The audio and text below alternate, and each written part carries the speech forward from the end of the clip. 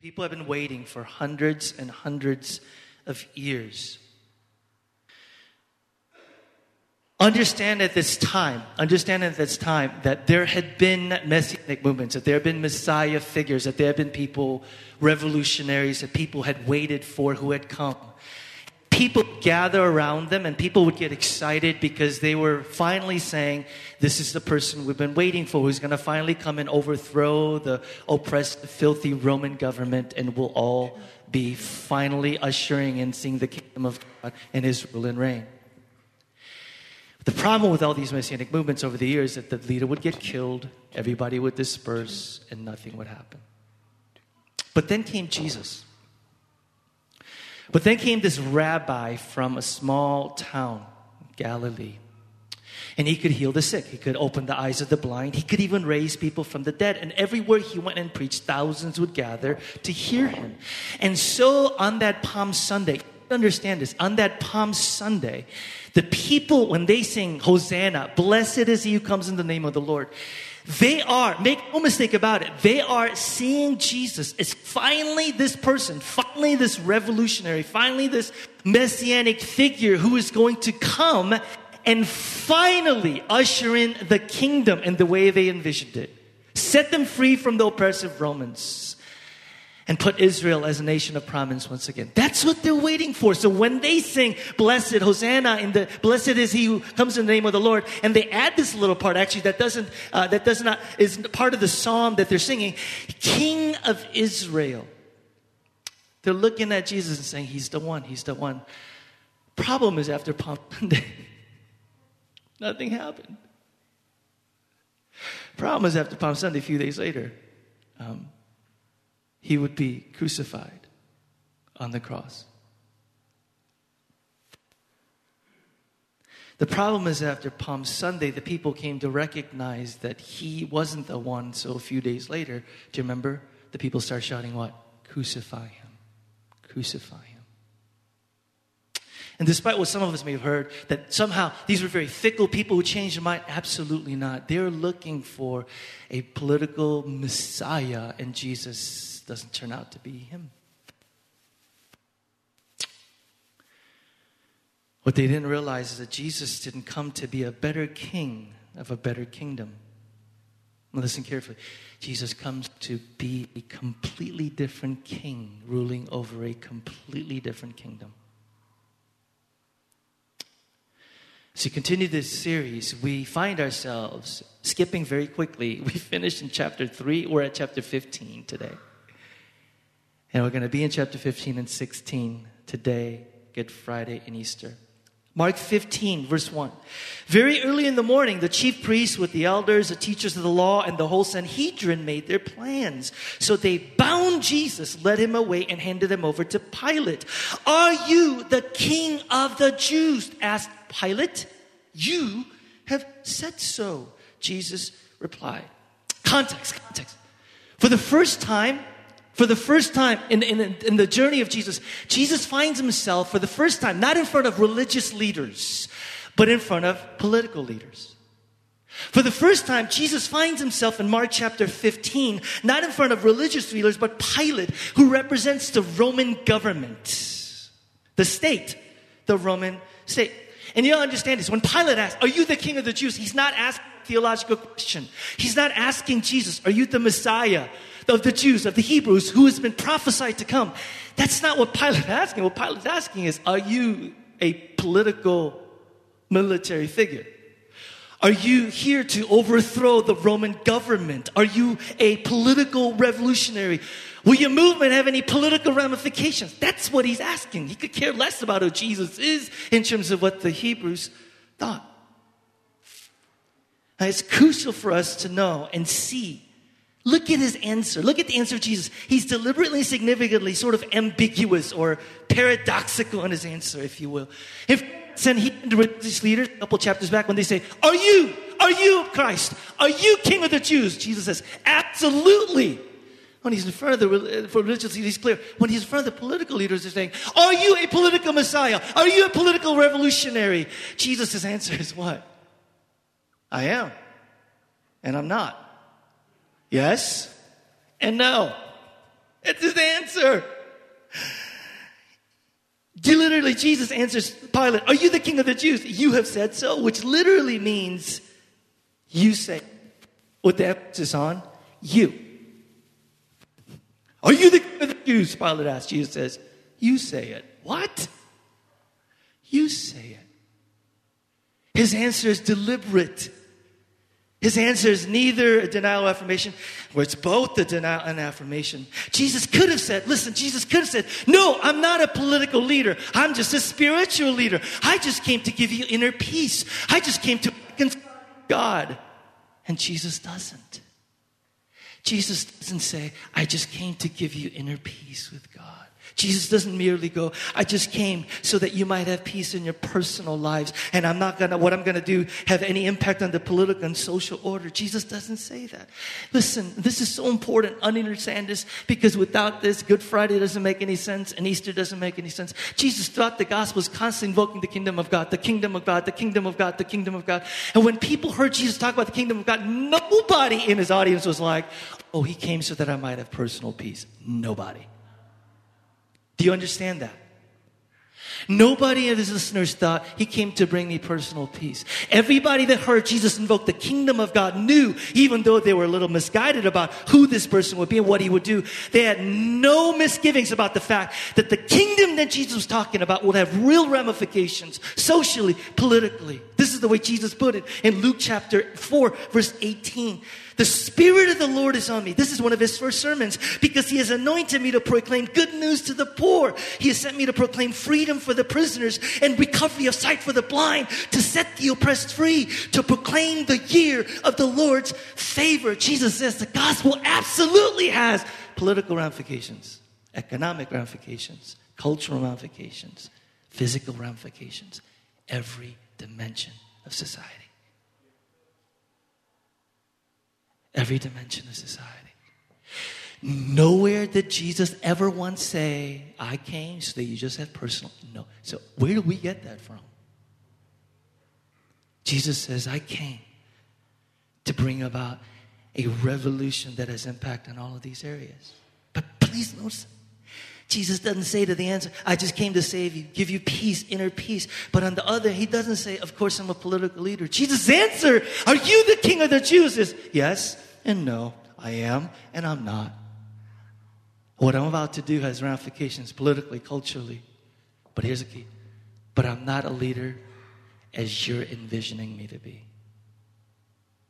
I'm not the political Messiah as you're envisioning me to be.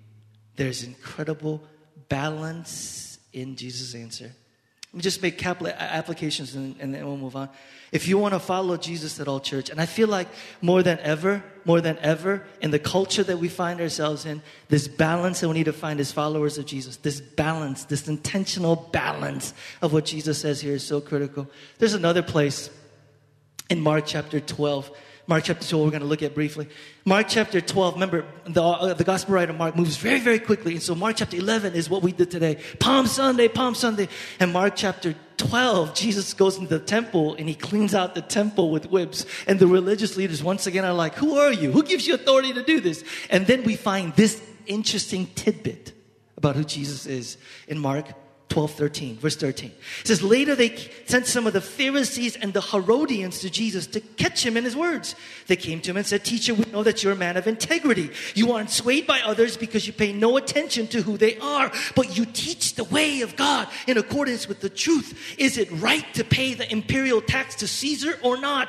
Should we pay or shouldn't we? But Jesus knew their hypocrisy.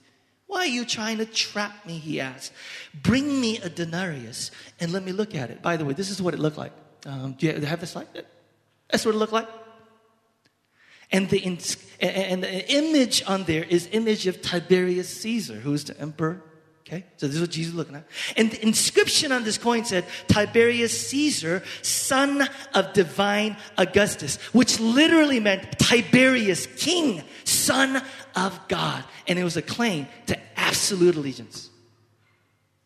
It's a claim of absolute allegiance. We'll come back to that. Verse 16. So they brought the coin and he asked them, whose image is this and whose inscription? Caesar's, they replied. Then Jesus said to them, well, give back to Caesar what is Caesar's, and to God what is God's. And they were amazed at him. Do you know why the people were amazed at Jesus? Keep in mind that up until this time, all governments are totalitarian and demand absolute allegiance. You don't question the government. The government says, we've been sent by God.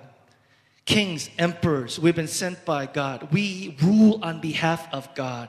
And they claimed absolute allegiance, totalitarian rule of government. There's no idea of a limited state where you had space for human rights or protest. And the question that Jesus is being asked, stay with me here. The question that Jesus is being asked is, what's your political persuasion, Jesus? And there are two people that Jesus is addressing here. The first group of people were called the Essenes. Everybody say Essenes. Have you heard of the Dead Sea Scrolls? See, the Dead Sea Scrolls were ancient documents written in the first couple hundred years. And the documents were found in this community where the Essenes lived. The Essenes were people during Jesus' day who said, withdraw from society, withdraw from culture. Don't have anything to do with politics, don't have anything to do with culture. We are called by God to be separate and to be holy, and we are going to completely withdraw. Then you had the Zealots. If I was around, I would have been a zealot. The Zealots said, take power. Take power and rule militarily. The Zealots were the ones who would rise, challenge the Roman government, said, take power. We are going to rule and challenge the Romans. So the Essenes and the Zealots. And Jesus is being asked the question, whose side are you on? Are you with the Essenes? With y'all? Nothing to do with society? Or are you with the Zealots? And Jesus says what? He says, with neither. Jesus' answer is, I'm with neither. They want him to make a decision. Are you a political leader? Which particular politics? Which party? Which program? Which issues? Should we withdraw? Should we play? Should we run for office? And Jesus simply says, give to Caesar what's Caesar's. Give to God what is God's. 3 quick applications, particularly in our day, and then we'll move on. I didn't know that this is part of American culture. You don't talk about these 3 things when you're with family. You don't talk about what? Politics. You don't talk about sex, religion. And then, is it sex or money? Money? Okay. Because Koreans, we don't talk about any of that stuff and other things, so we just like never. So we don't. Jesus says here, I'm envisioning a dinner conference. Jesus comes here and says, here's my followers when it comes to issue of political engagement. First, avoid simple answers. Avoid simple answers. Their question is it right to pay taxes to Caesar or not? Should we or shouldn't we? Yes or no, Jesus? Tell us. And Jesus doesn't say yes or no. Jesus doesn't say sure, nor does he say no way. He doesn't give in to what they ask him, which is simple answers. When people ask about his relationship to him, our relationship to him, he's very clear. Follow me, carry the cross. But when people ask him a question about what's a Christian's relationship to the state, government, political engagement, Jesus doesn't give a simple answer. So here's the application. Don't do to Jesus what he doesn't do to himself. Can I get an A? I was a little heady this morning. Don't do to Jesus. Did you give you an example of what I mean? It bothers me and it depresses me when I hear Christians talk like this. Well, how can a Christian with a half a brain vote for him? Well, how can you call yourself a Christian and actually think that that's a part of what God said? Well, we heard this throughout the last 2 election cycles. People are constantly saying things like, how in the world can a Christian with half a brain? How can someone who claims to be a Christian vote for him or vote for him? And we said it about other sides. Democrats say it about Republicans. Republicans say it about Democrats. And you know what happens? Christians lost credibility because we used God to justify our politics. We lost our credibility in the public sphere because Christians use God. And please, if you're sitting here this morning, we all did it. The left did it, the right did it, the Democrats. We use God to justify our politics. And the culture at large just goes, we're not going to hear from you anymore. Why do we do to Jesus what he doesn't do to himself? Is it possible that on the basis of really deep theological convictions, that somebody could actually have different views from you politically? Is that possible? Answer, yes. The question isn't Which side is God on? The question is, are we on God's side? Are we on God's side? Here is a simple answer. Secondly, he avoids passive acceptance. What do I mean? Jesus, from what we can tell, was essentially the first leader to do this. This is powerful. He calls for a limited state. What do I mean? The answer when they say, what should we do? Should we not? Jesus' answer is powerful. He says, give to Caesar what is Caesar's and give to God what is God's. I mean, this, give to Caesar what is Caesar's. In other words, it's his money. Literally, it all belongs to him. Give to Caesar what is his. His image is on it. And then Jesus says, though, but God's image is on you. And give to God what only belongs to God. Which is what? Your total, absolute allegiance. Give to Caesar what is Caesar's. It's his money. Give it to him. His image is on it. But God's image is on you. And only give to God what is his, which is total and absolute allegiance. There's a little wordplay here that doesn't come out in the English that's just powerful. The question is, should we give to Caesar what is Caesar's? And the word give is a gift. It literally means as gives as a gift. But then Jesus, anybody a King James Version? Changes it, goes, but render to Caesar what is rendered. You know what render literally means? To pay back what he deserves. They say, should we give to Caesar what is Caesar's? Give it to him. It's a gift. And then Jesus says, though, render to Caesar. Pay back what Caesar deserves. What does a tyrant deserve? It's his money. He owns all of it. Give it to him. But doesn't a tyrant also deserve some resistance? This is, you guys, where many Christians came up with this theology of civil disobedience and a call for limited government.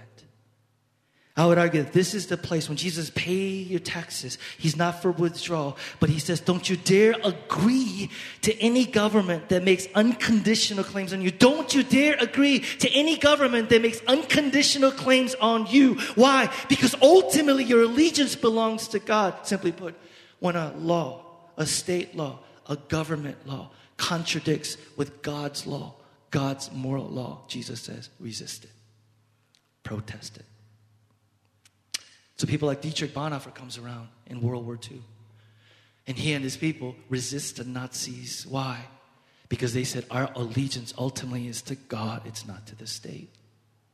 Modern example, someone like Dr. Martin Luther King comes around. And we've quoted this before. Letter from the Birmingham jail. He's doing civil disobedience to protest segregation in the South. And a group of white ministers, of course, complained and criticized him and saying, why are you doing civil disobedience? And Dr. King writes this, right? By the way, he got all of or most of his stuff from people like St. Augustine and St. Aquinas. He says, one may well ask, how can you advocate breaking some laws and obeying others? The answer lies in the fact that there are two types of laws. There are just laws and unjust laws. Well, how does one determine whether a law is just or unjust, you ask? A just law is a man-made code that squares with the law of God. An unjust law is a code that is out of harmony with the moral law of God.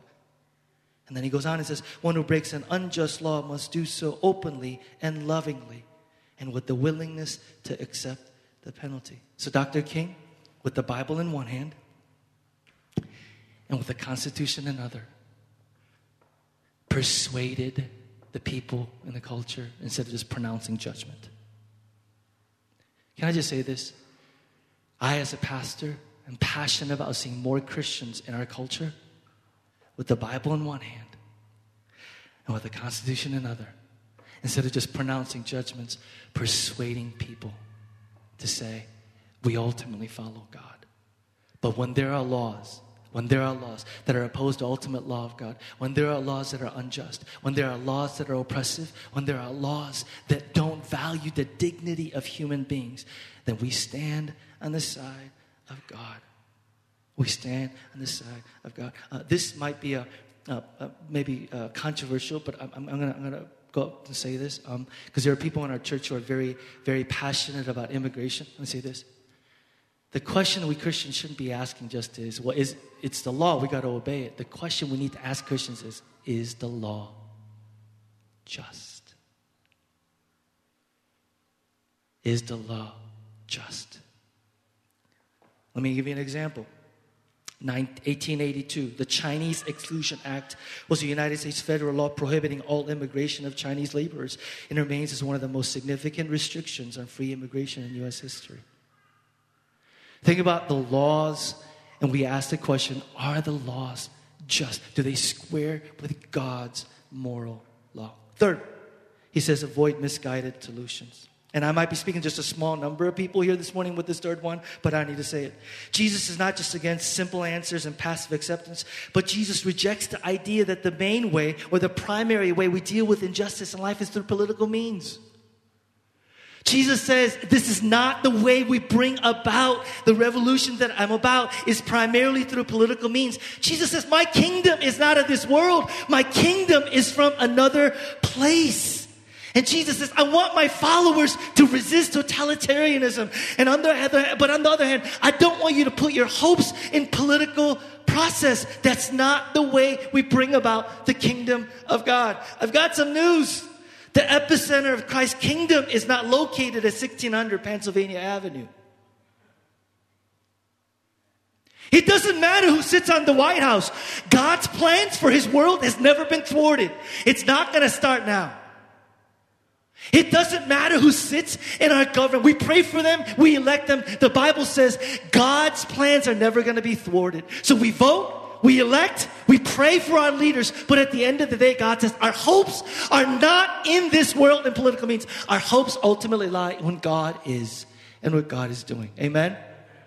Like I said, think about the conversation in our culture these days. Think about the conversation, the toxicity of it. Think about what we Christians, a recent poll asked a number of people in our country, who are some of the more prominent Christians? And the way that the people answered weren't actors, actresses, sports figures, or pastors. The most prominent Christians that people thought of were politicians. Politicians. People thought of politicians when they thought of Christians. Jesus says, I don't want you to withdraw, so be engaged. But don't think that the way you bring about the kingdom of God is by getting Christians elected and enacting Christian policies and legislation.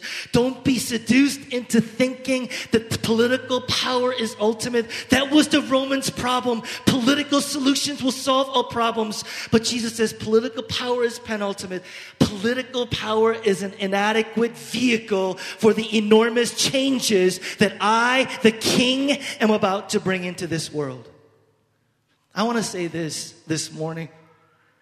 I love this song, Let the Church Rise. Do you know why?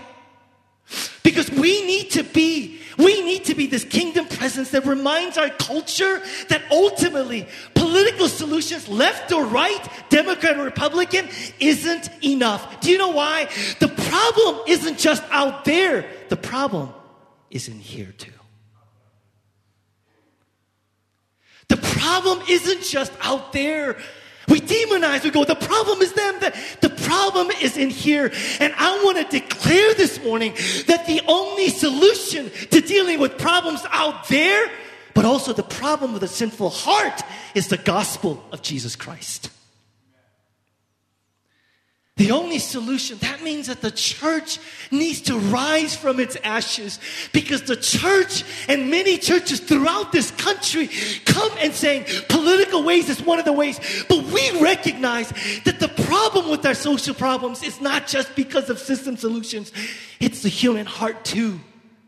And the solution that we have as a church to offer is not just that we work towards changing structure systems, although that's incredibly important. But we also recognize that unless the sinful heart changes and the individual changes, you don't see community transformation, neighborhood transformation, city transformation, nation transformation, and world transformation.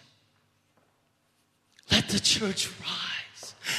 We can say to our world, because Jesus Christ died and rose again, we can say to the world, there is real solution to this new world coming. And that begins with an internal heart transformation that moves out to change the world around us. Let the church rise.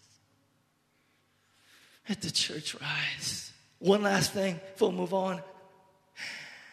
We should be involved in politics. The question isn't should we or shouldn't we. The question is how is our political engagement Christ-like?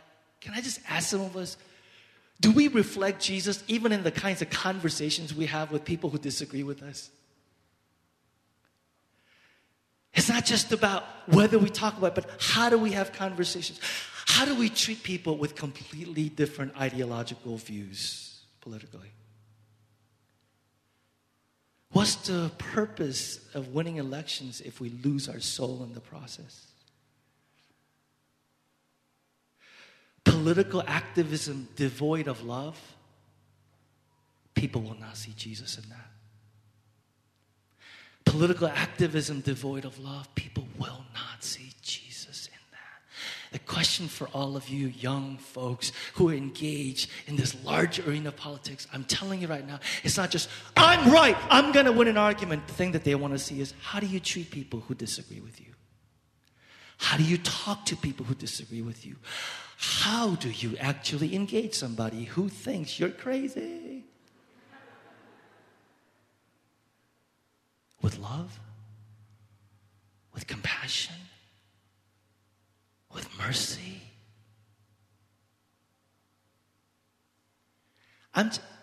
Christians would just stand out if we just even engage in this toxic culture.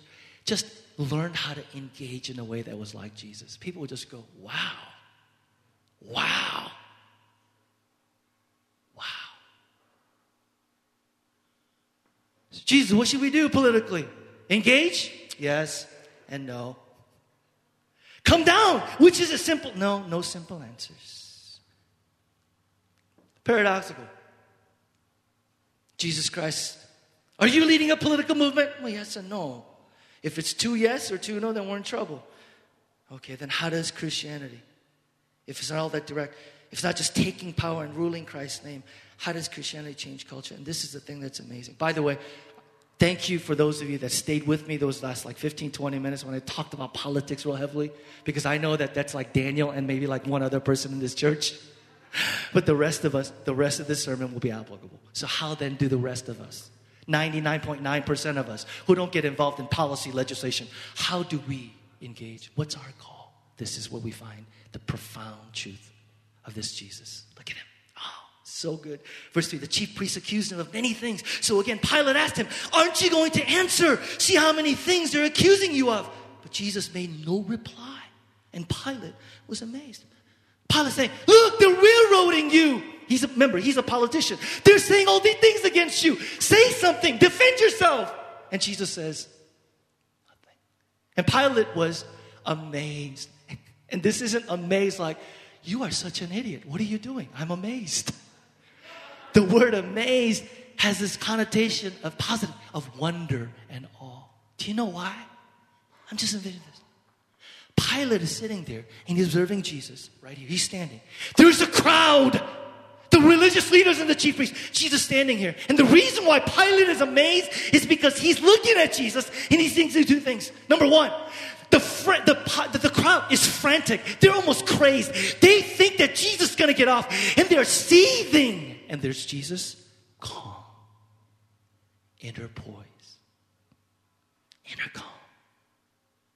The crowd, they want to use their power. They want to use their power to destroy Jesus, to kill Jesus. And here's Jesus with all the authority and power in heaven, laying it down in service of his enemies and loving his enemies. And Pilate's sitting there going, oh, inner calm, inner poise. Laying down his power, laying down his authority, forgiving his enemies, loving his enemies. This is the reason why all the revolutions, history of the world never works. Do you know what it looks like? All the revolutions, human revolutions of the world, the people that were oppressed and marginalized, they rise to power. But once they have power, what do? Then they execute, destroy, and marginalize their enemies. And the vicious cycle continues. We've been oppressed. We're going to take power. All we're doing is just rearranging the furniture. We were once out, now we're in, you're out. Rearranging the furniture. And here comes Jesus who says, I'm not going to do that. Kill me, I'm going to forgive. I'm going to love. I'm going to forgive. You need to know this. You need to know this. You need to know this. You need to know this. Do you know why Christianity spread like wildfire? Because the two things that characterize Jesus came into his followers. The two things that characterize Jesus came into his followers, and they went out into their culture, and the world changed. What do I mean? Two things. One, in the face of oppressors, in the face of enemies, in the face of hating them, Christians stood with an inner poise and an inner calm. And Christians, in the face of people that want to destroy them, instead of taking power and saying, we will destroy you, they lay down their power in service of their enemies.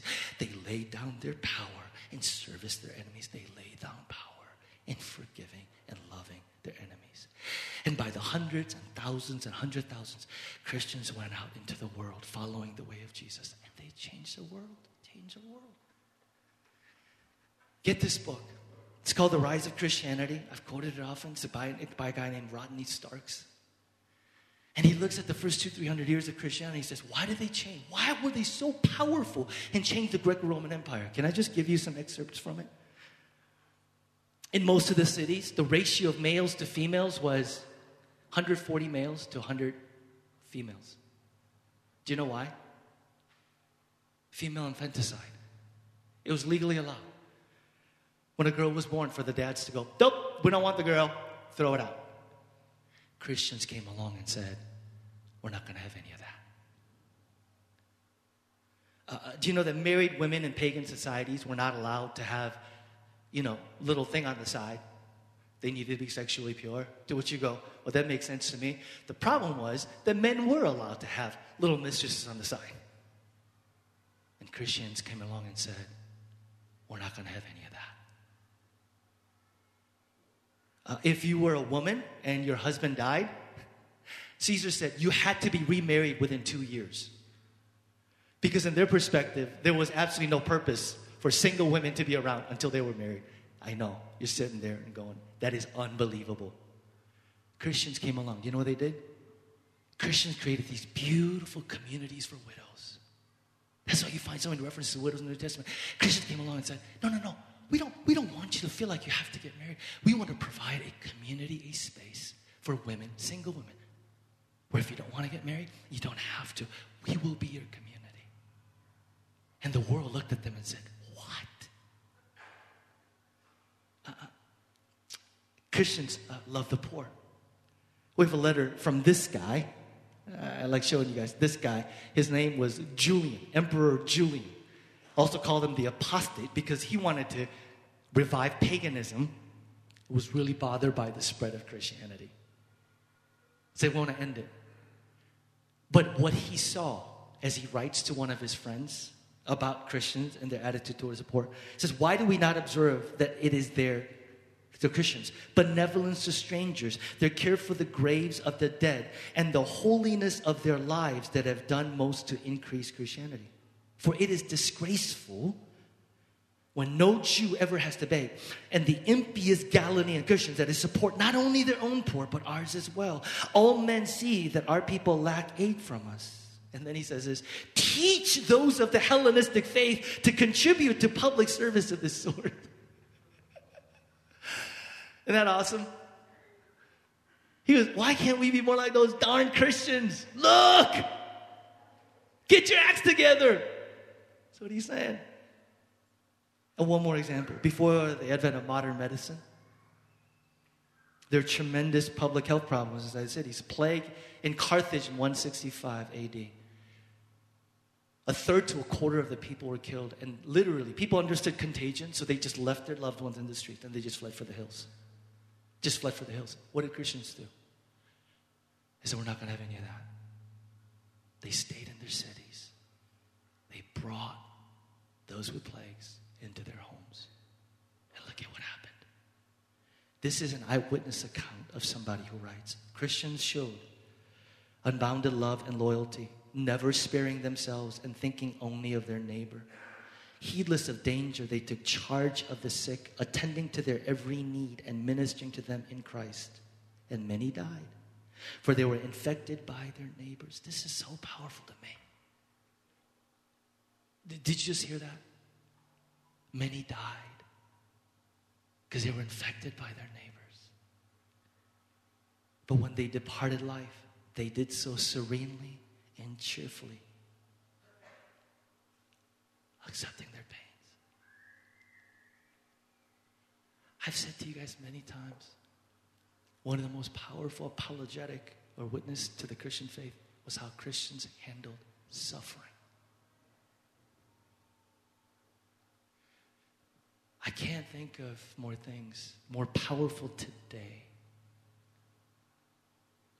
than seeing Christians handle suffering. And the reason why these Christians handled suffering the way they did, this inner poise comes into their lives. This assurance comes into their lives. So they looked at cost, sacrifice, danger totally differently. They looked at their neighbors. They looked at the needs around them. And regardless of the cost, regardless of the sacrifice, regardless of what it meant for them, even in their lives, the Christians looked at it and said, we know Jesus. And it changed their world.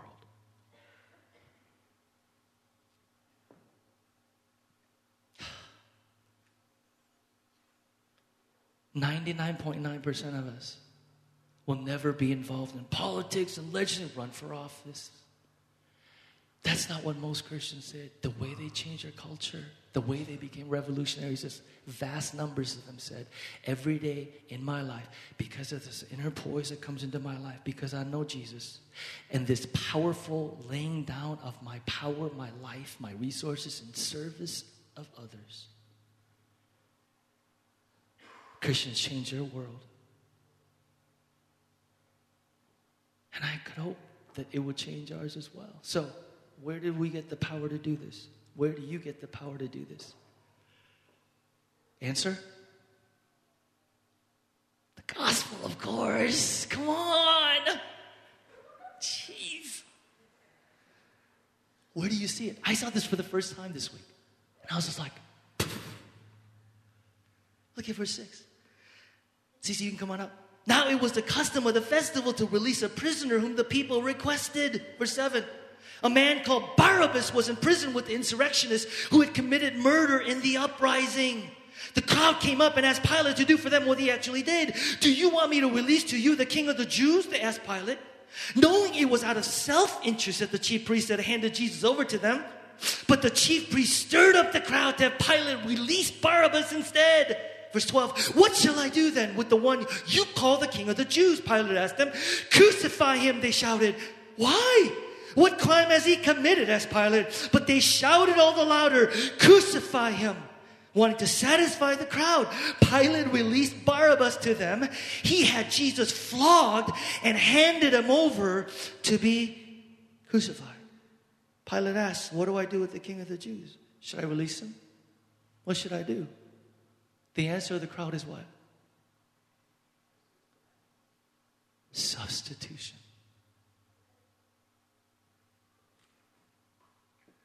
Substitution.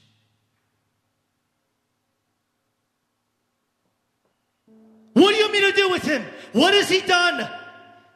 The crowd doesn't even answer. We don't care. Crucify him. Crucify him. Substitution. Church, are you with me? Substitution. Barabbas, guilty, insurrectionist, murderer. What do you want me to do with him? We don't care. Jesus, innocent, righteous. Crucify him. Let the guilty murderer go. And let the innocent, righteous one pay.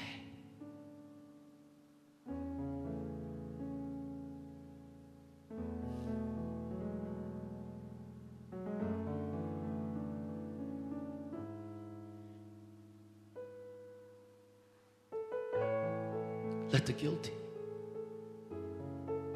murderer, insurrectionists go.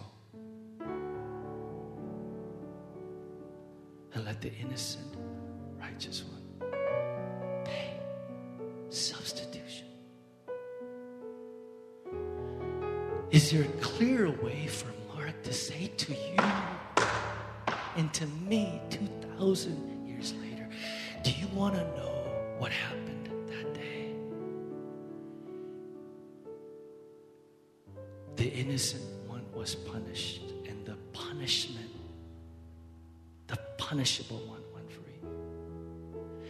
On Jesus falls our guilt, our sin, our evil.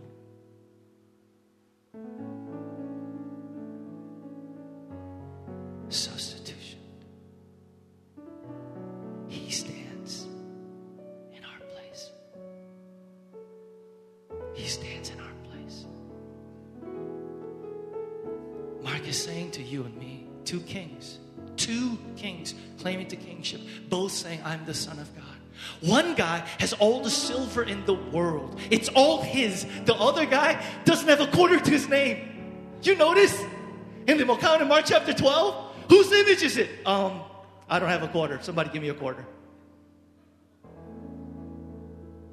One guy claiming to kingship, all the quarters in the world, all the power in the world. One guy without even a quarter to his name, with nothing seemingly. And this Jesus, this king dies on the cross, becomes guilty, takes our sin, takes our evil. Why? For a political statement? Why? As a wonderful example? No! He does it for you. And he does it for me. He does it for you. He does it for me. Not to make a political statement, not to come in as example. He does it for you and for me. He gives away all of his wealth and becomes poor so that we could receive the wealth of God's blessing and God's honor. He becomes rejected on the cross so that you and I would never, ever have to worry whether we would be ever rejected or forsaken by God. Substitution. Barabbas goes free. Jesus dies on the cross.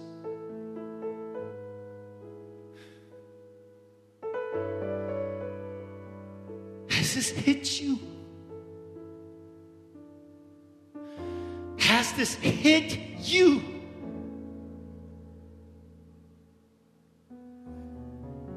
Has it hit you that Jesus lived a perfect life, the life we should have lived, and earned the blessing that such a perfect life deserves? But at the end of his life, he dies on the cross. He dies the death that we should have died, that we deserved, and takes our curse. And the good news of the Bible says that when we believe in him, when we surrender, give up control of our lives, trying to maintain control of our lives, when we surrender to him and when we confess our sins to him and we believe that he died and rose, a great exchange takes place. The guilty becomes innocent and the innocent became guilty.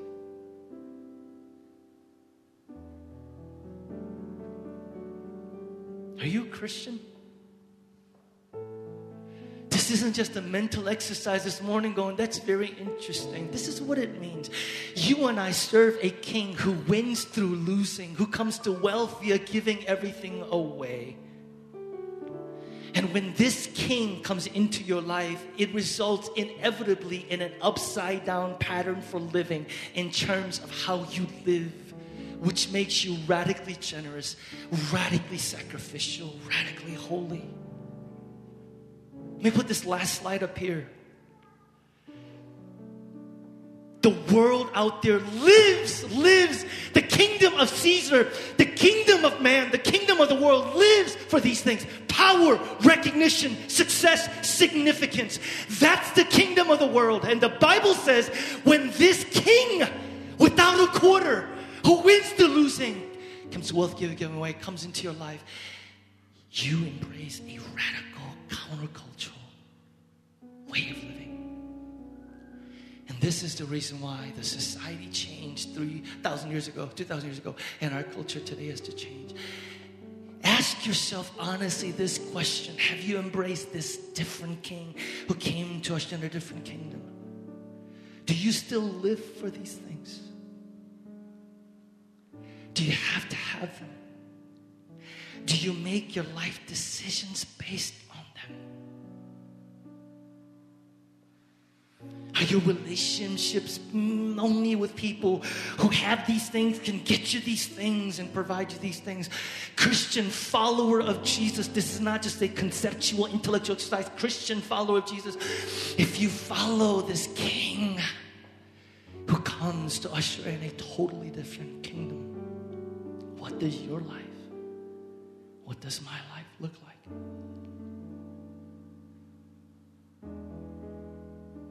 Can we be this radical force that would transform our culture for Jesus?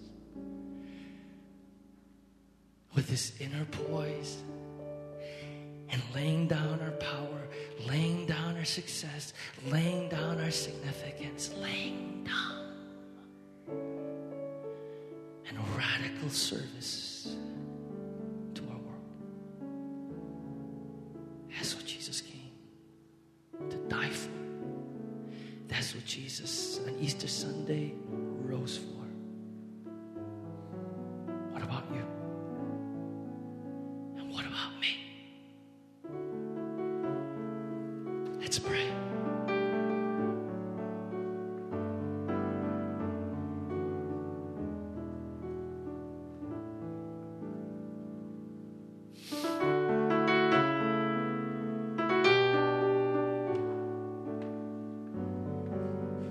Have you been set free? Have you been set free? I'm not just talking about the sin. Have you been set free by the power of the gospel, by the power of the kingdom's rule and reign? Have you been set free from the kingdom of the world?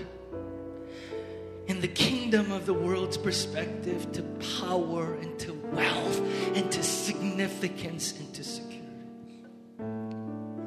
Have you, follower of the way, been set free? Because the kingdom's rule and reign has so powerfully invaded your life